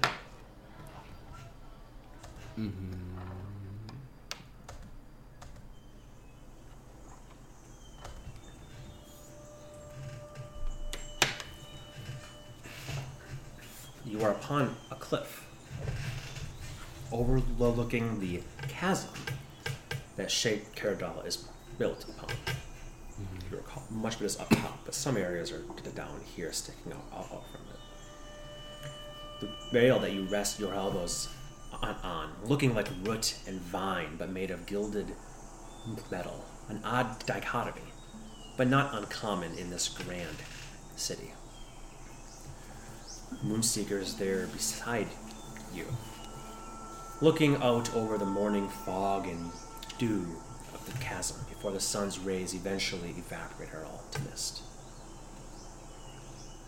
She says to you, "Do you ever wonder, Norwin, what Nathal could have done in times such as these? Or what his spirit could have accomplished if it had found a person more capable. Yes. She looks at you plainly like an instructor to a disappointing student. And leans forward a bit. Do you ever wonder if you are doing enough? Or if you are a pathetic waste of potential? Constantly. You wake up in your bed in the guild hall. You wake up in your bed in the guild hall. It is True. There's been a slight hustle and bustle of breakfast being cooked, trainees coming in. Despite the unwelcome dream, you are fully recovered, your spellcraft and whatnot. Moonseeker's voice ringing in your ears, but you know it is not her words, but your own. This is the morning that you will go to Elfheim. But we're going to go over to Earth, actually. Absolutely. Surprise! Surprise, motherfucker. The saying Norwin goes, you had a bit of a day or two trip.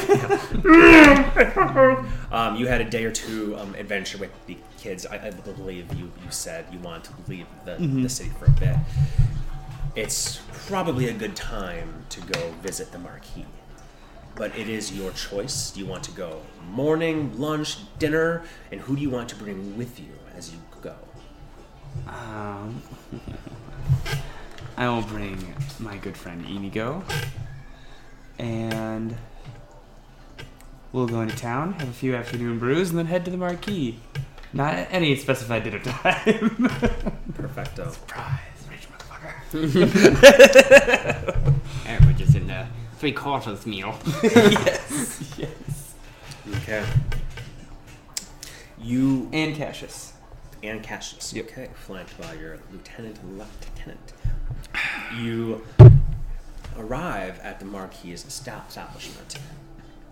Not quite in the center of the city, off the beaten path, but definitely on a hill with walls around it. A castle that, unsurprisingly to you, has probably stood far before recorded time.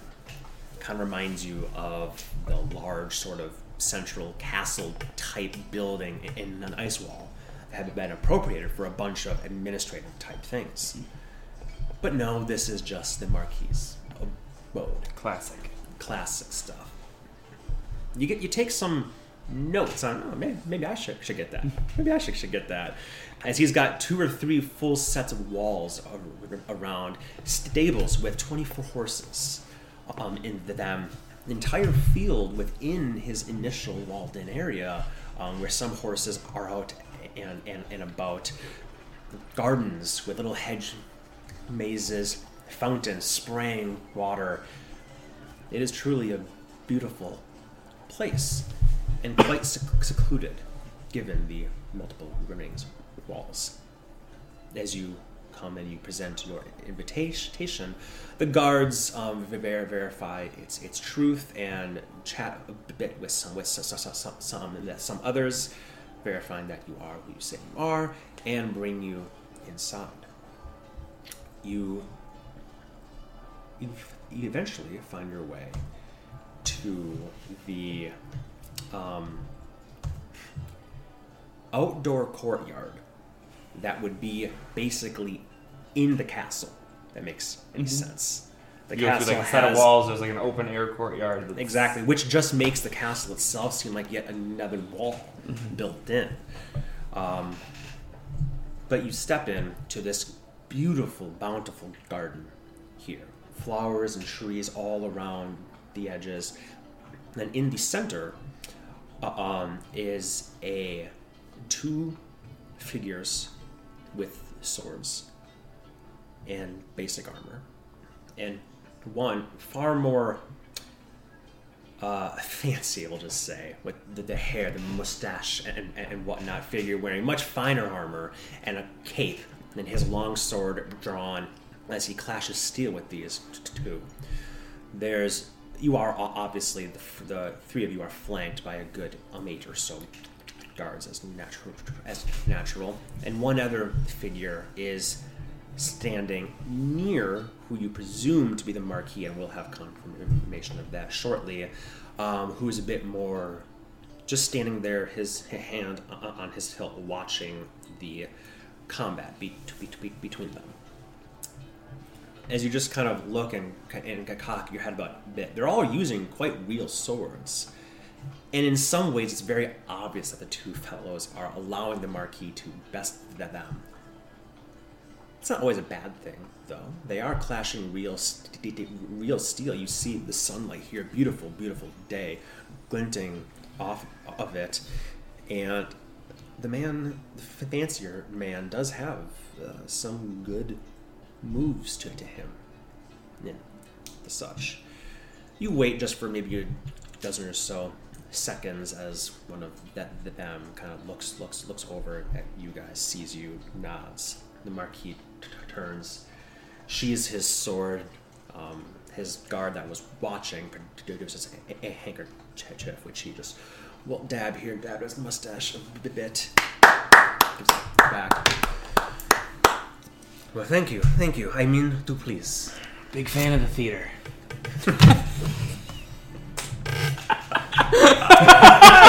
You got me immediately. Got me.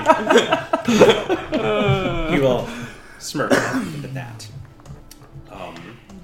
Pictures. Here is, and he is introduced as Marquis Guillermo Androsiano. But I can respect a man who works up a sweat, I'll say as I approach him and extend my hand. Well, quaint. Yes, it is good for men of arms to know how to wield a blade, is it not? Not only in your line of work, my friend, but also in mine. Those who don't know how to use them can still die by them. Precisely. So I'm glad that you did end up accepting my invitation. Well, who could turn down such a gracious offer? I mean, it's about time. One of the servants over there pours wine as he's like this and just slips it right in. Mm-hmm. Wine, perhaps ale, whiskey, if you choose. Yes. All three. They nod and scamper off. Wine is readily available, and water. So 3 Take glasses. a glass, pass one to Cassius. And Inigo. Now, you know who I am, but I am not entirely sure who you are, my friend. So please, introductions all around? Well, we're not quite as showy as you are, my lord, but I am Urfael Dolsteel, one of the leaders of the great guild that's been keeping your city safe, and these are my hands, for lack of a better phrase. My friend Inigo and Cassius. Inigo. Cassius.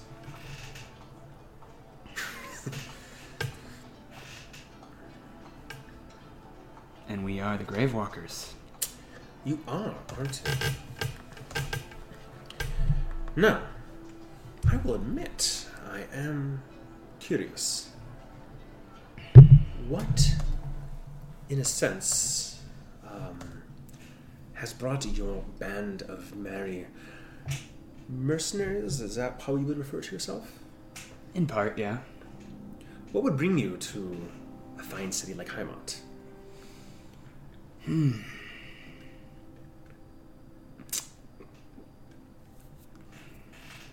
Quite frankly, dumb luck would have it. Timing was good when we were here, and there's an opportunity. Plus, I can't say I hate the climate. It's a nice place to be. The weather, right? The weather. Gateway to the north, easy access to the south. Some would even say Heimat might be the heart of the new world. It is a gem, is it not? When, much like our gems, we have to keep them close to our hearts. And keep them protected, safe. I'm sure you can understand my concern when a mercenary company comes and is growing quite quickly. And if Sheriff Roland is to be trusted, and I do trust the man, even a number of our guards and soldiers are defecting, I believe is the technical term, to head over to your very fine guild hall. Are you here to fault me for your failings, Lord?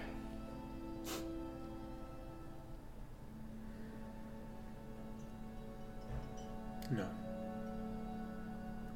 Have we done something to upset you? Not intentionally. I want to make sure that Heimat stays the jewel that it is, in the chest that it is in, on the velvet cushion upon which it lays. Do not want to see any of that gone up in flames, smoke. We need good men. I can deal with some of our guards and soldiers, constables even, departing. Goodness knows you found a use for some of the ruffians and riffraff and such as well, my good friend Dolsteel. But understand my position. What I am seeing is a growing army just on my doorstep. I simply want to be sure that it is a friendly force. We have no reason not to be friends, Guillermo. Oh, I've let enough slip. I would prefer Marquis. Marquis, of course.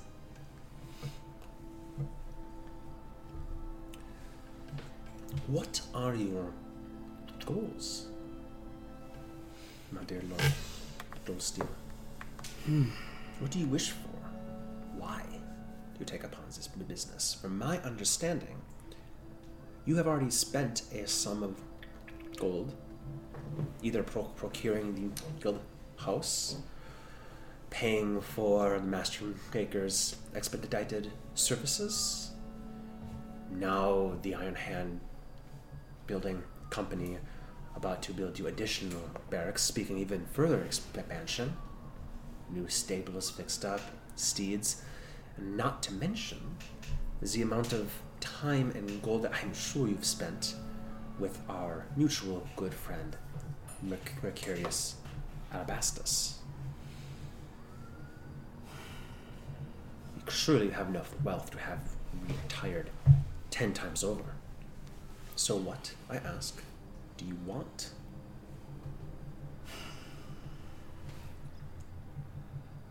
I think the misunderstanding, Marquis, is that you and I are just two different people. Where you believe these people exist to provide you with land and privilege, I think it is your land and privilege that exists to provide for these people. So I look to give something for the ruffians to do.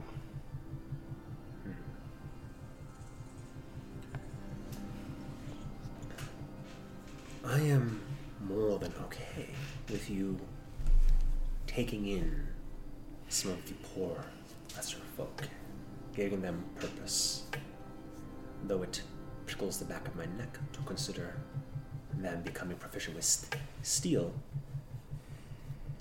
More than that is there are people within this very city that would see harm come to me, would see harm come to nobility, aristocracy, anywhere. Harm that would come to the very people of Heimat. Whatever you think of me, my good friend, I am not the evil here. There are rats scurrying about, as there always are. I would seek a knife to my throat, or better yet, in my back, just to watch things burn, to take what is mine, to take what is the people's. Smugglers bringing in their their husk, their red vein, their various drugs and goods and smuggling. And there is enough going on here that if certain peoples were to try to join your fine guild, I simply have to be wary, you see. As I said, an army is being built on my very doorstep. Some certain individuals or parties, organizations, if you will, I would not want to align with you. So, I would like to align with you myself.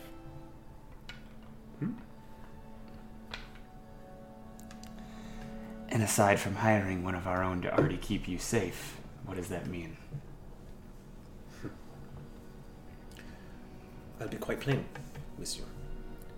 I wish to hire your entire guild hall as my personal force, my personal hand. There is strength there. You clearly have a goal, like myself, to keep these people of Heimat safe. There is war. As we speak, truce or no. I would like to take the burden of decision-making from you. At that, I'm going to look over my shoulder to Inigo, who will just go, "Oh no." Big fuck up. He doesn't say that. He just goes, "Oh no." Again, I don't mean to interrupt, my lord, but you seem to misunderstand.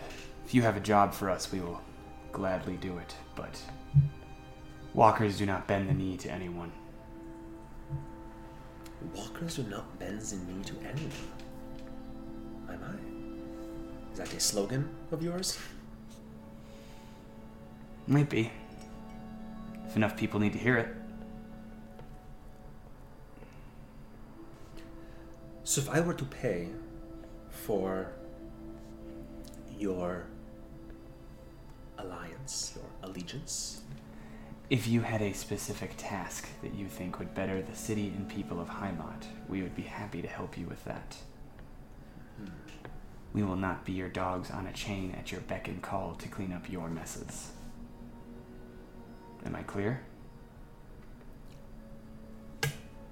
let me be clear.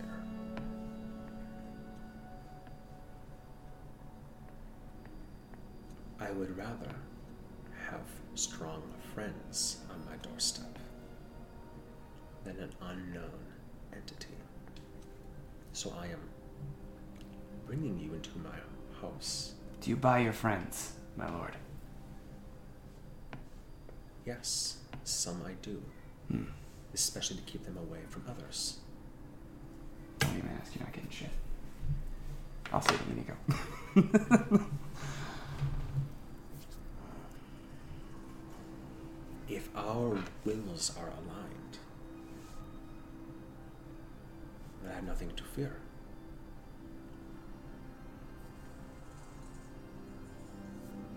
My concern is that they are not.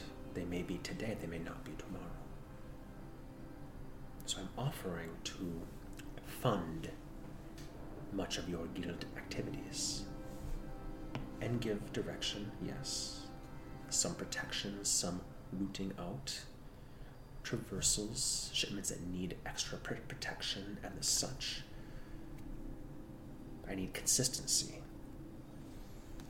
If we are mercenaries looking for work, I will keep you plied with work and gold.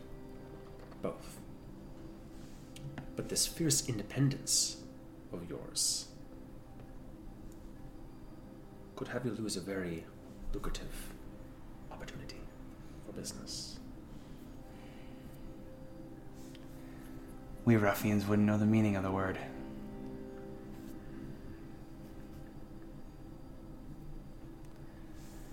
This fierce independence is not something I can barter, Lord. I'm sorry.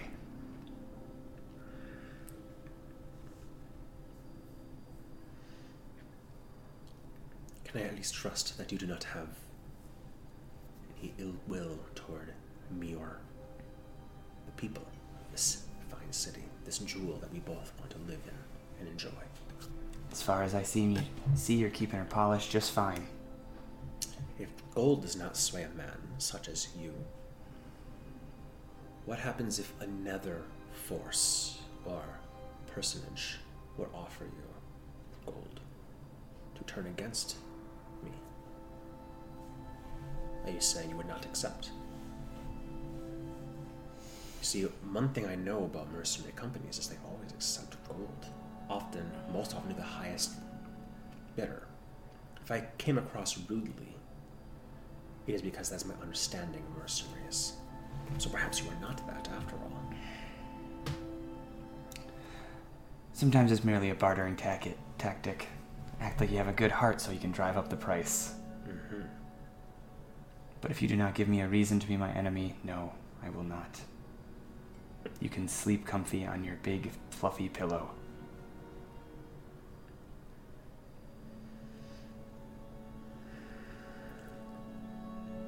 Then I have no choice but to trust. I do not wish to see harm fall upon you, nor anyone of the city, nor myself. Of course, right? We can be honest with each other here, you and me. If you say that your sword will not be pointed at the city's throat, despite the bitter, then I am content. Let me ask you another question. What happens when an opposing force marches upon this very city?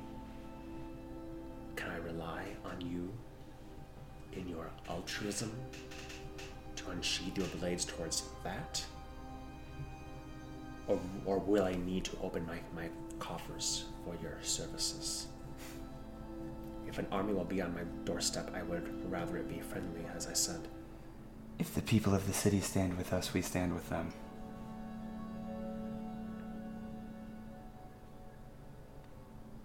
I hope to give you nothing to fear with trying to brighten this city even further.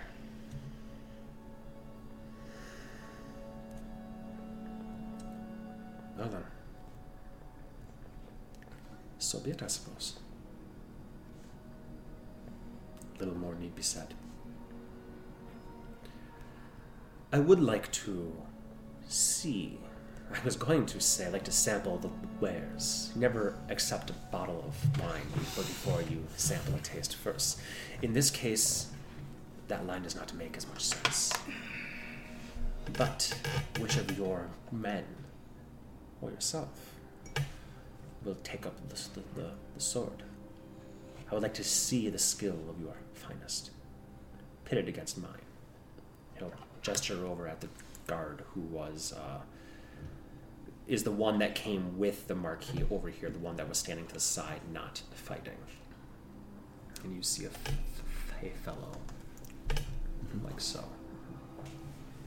Symbol of the Marquis, right there. Hand always on his blade, like that. Just watching. Just behind.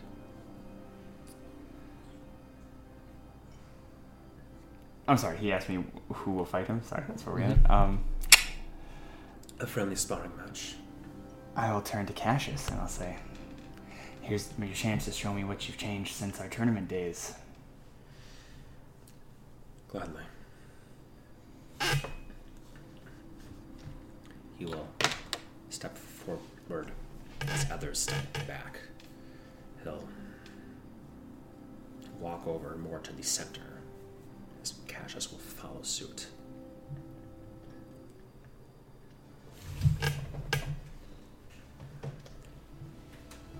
We don't need to use dice for this.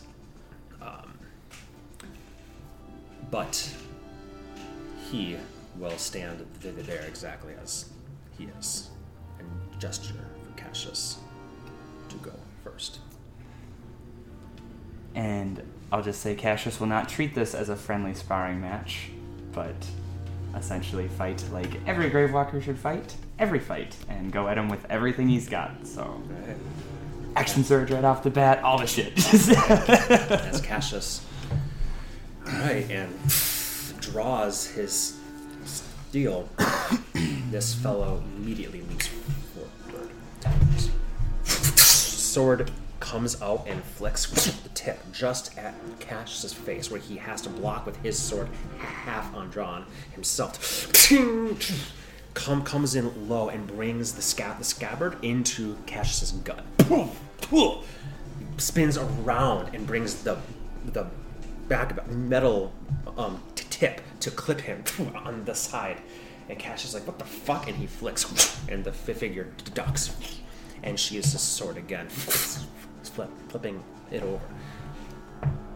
Okay, Cassius says. He'll use his samurai fighting spirit, bolster himself, action sword. Chop, chop, chop, chop, chop! That's what he did. Very much like 4 attacks right around. Very much like Kendo is sort of. Yes, right? I mean, he's yeah. like a knight that fights in like a Kendo style. Ha! Ha! Only it's ha! Like the funniest joke you've ever heard. Comes in. You're laughing so hard it hurts. Yeah, he'll and he will take one on his pauldron, bring it off, draw his sword to block one, stick the tip at Cassius' neck, who spins around it and brings in the second two.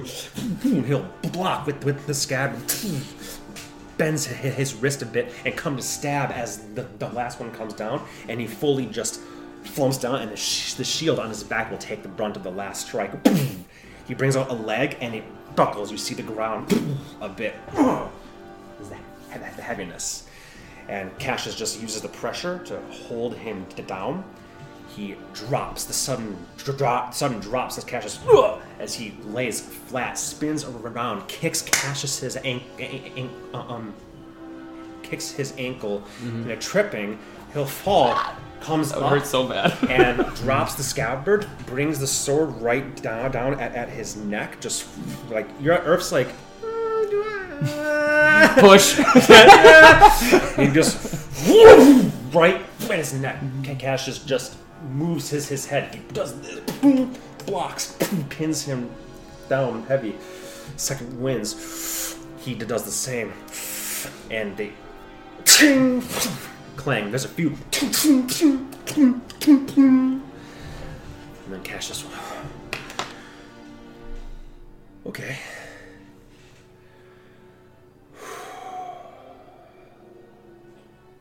And he'll hold his sword up like this, blade downward, but like this, hand over. And Matthias Rual, this is his name, will just look down at the ground, or so it seems, looking at Cassius' feet. There's a standoff moment here where Cassius will come in using another of his big breaths, and he just. And Cassius just begins an attack. Cassius just goes in, constantly trying to outmaneuver him, coming from the side. And he, a few do get through, or he blocks, but it just kind of gets him a bit. But he blocks the majority of them, just without looking up much. Just that thing. 20 or so strikes, maybe 4 of them get through. Cassius is tiring as he lifts up. And he just comes in hard, and the butt of his sword gets him right in the throat. Brings his sword butt down on his head. Crack. This is a moment where Cassius just and he Marquis claps. Very nice. Very nice. Matthias will nod, and Cassius,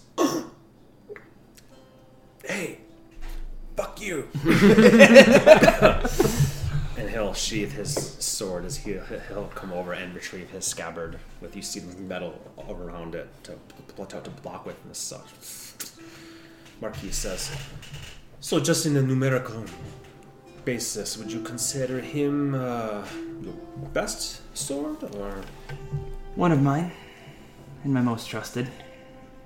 And he goes like, One of them. Plus, I didn't want you to kill him before he could even get over to you. that's right. Very good. It is an acceptable display. No, you're my best. Calm down. Talking to Blood. Who do you keep speaking to? Yeah. I know. You know. What? Oh, and I'll flip my eye patch up too when he says that. Just to sell the whole madman.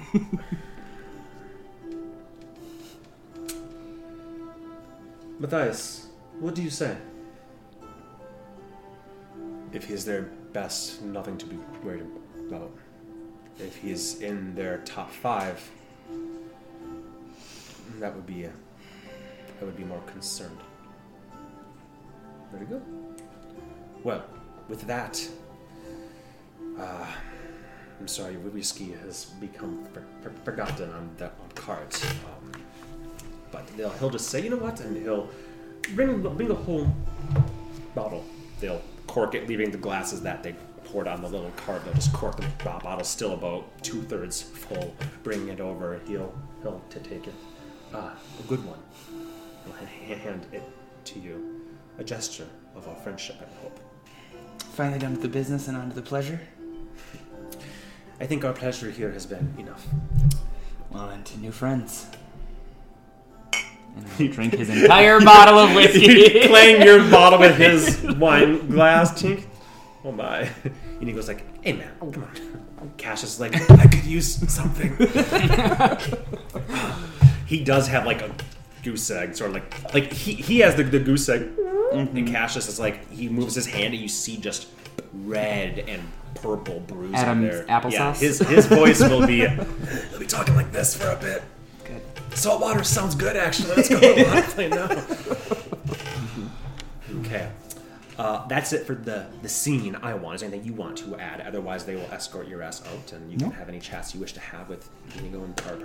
Inigo will ask, what do you think, and all that sort of stuff. I think he won't be too much of a problem. Big fish in or little fish in a big pond, big fish in a little pond. However it goes. Point is, we can gut that fish whenever we fucking want, but he's not really a problem. I don't think he'd be a problem.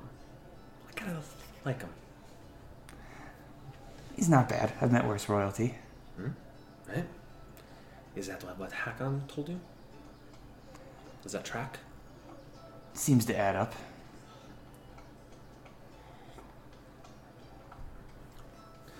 Why? I'll keep an eye, just in case. Okay. I'm nervous about what Hakon might be telling him of our business, and vice versa, and see if he has any spies and such. Men like him, even if they're not bad men, can still get very nosy. Well, you sniff him out then and keep him out of there. Can do. Okay. How are you doing? Let's go get you a drink, I'll say as we leave the castle within the castle within the castle. The courtyard, to the castle, to the walls, to the windows! Alright. Let's take our break now before we commence Norwin's first